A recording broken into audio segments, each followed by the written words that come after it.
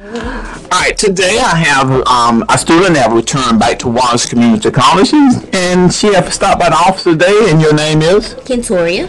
So, Kentoria, as we were stating earlier, life is tough. And being able to mix what's happening on the outside with what's going on in school, how do you do it? Where's your challenges coming from? Well, I work shifts like from 2 to 12 at Walmart. Wow. And I get out of school sometimes at 12:45. Okay. So by me having to be at work at 2 and I don't get off until 12, it's hard for me to have time to study. Wow. I mean, that's life issues there. Trying to go to school and study at the same time and work. To balance the two.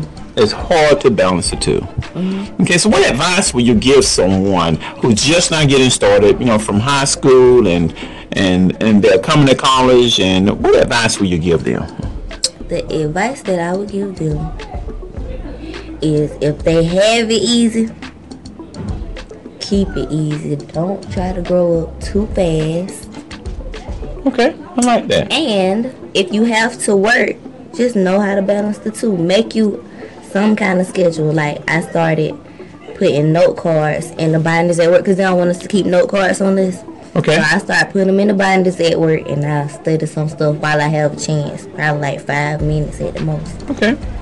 So that helps a little bit, but I know I gotta do more than just that too.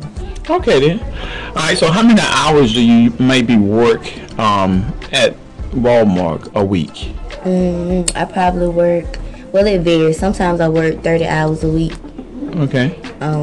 Sometimes I work 40 hours a week. It just all depends. Right now it's slow, so I work like 20 hours this week. Okay. But I have worked 40 hours for a 2-week pay period. All right. So college is in your hours here at college. How many hours would you say you spend here at the college?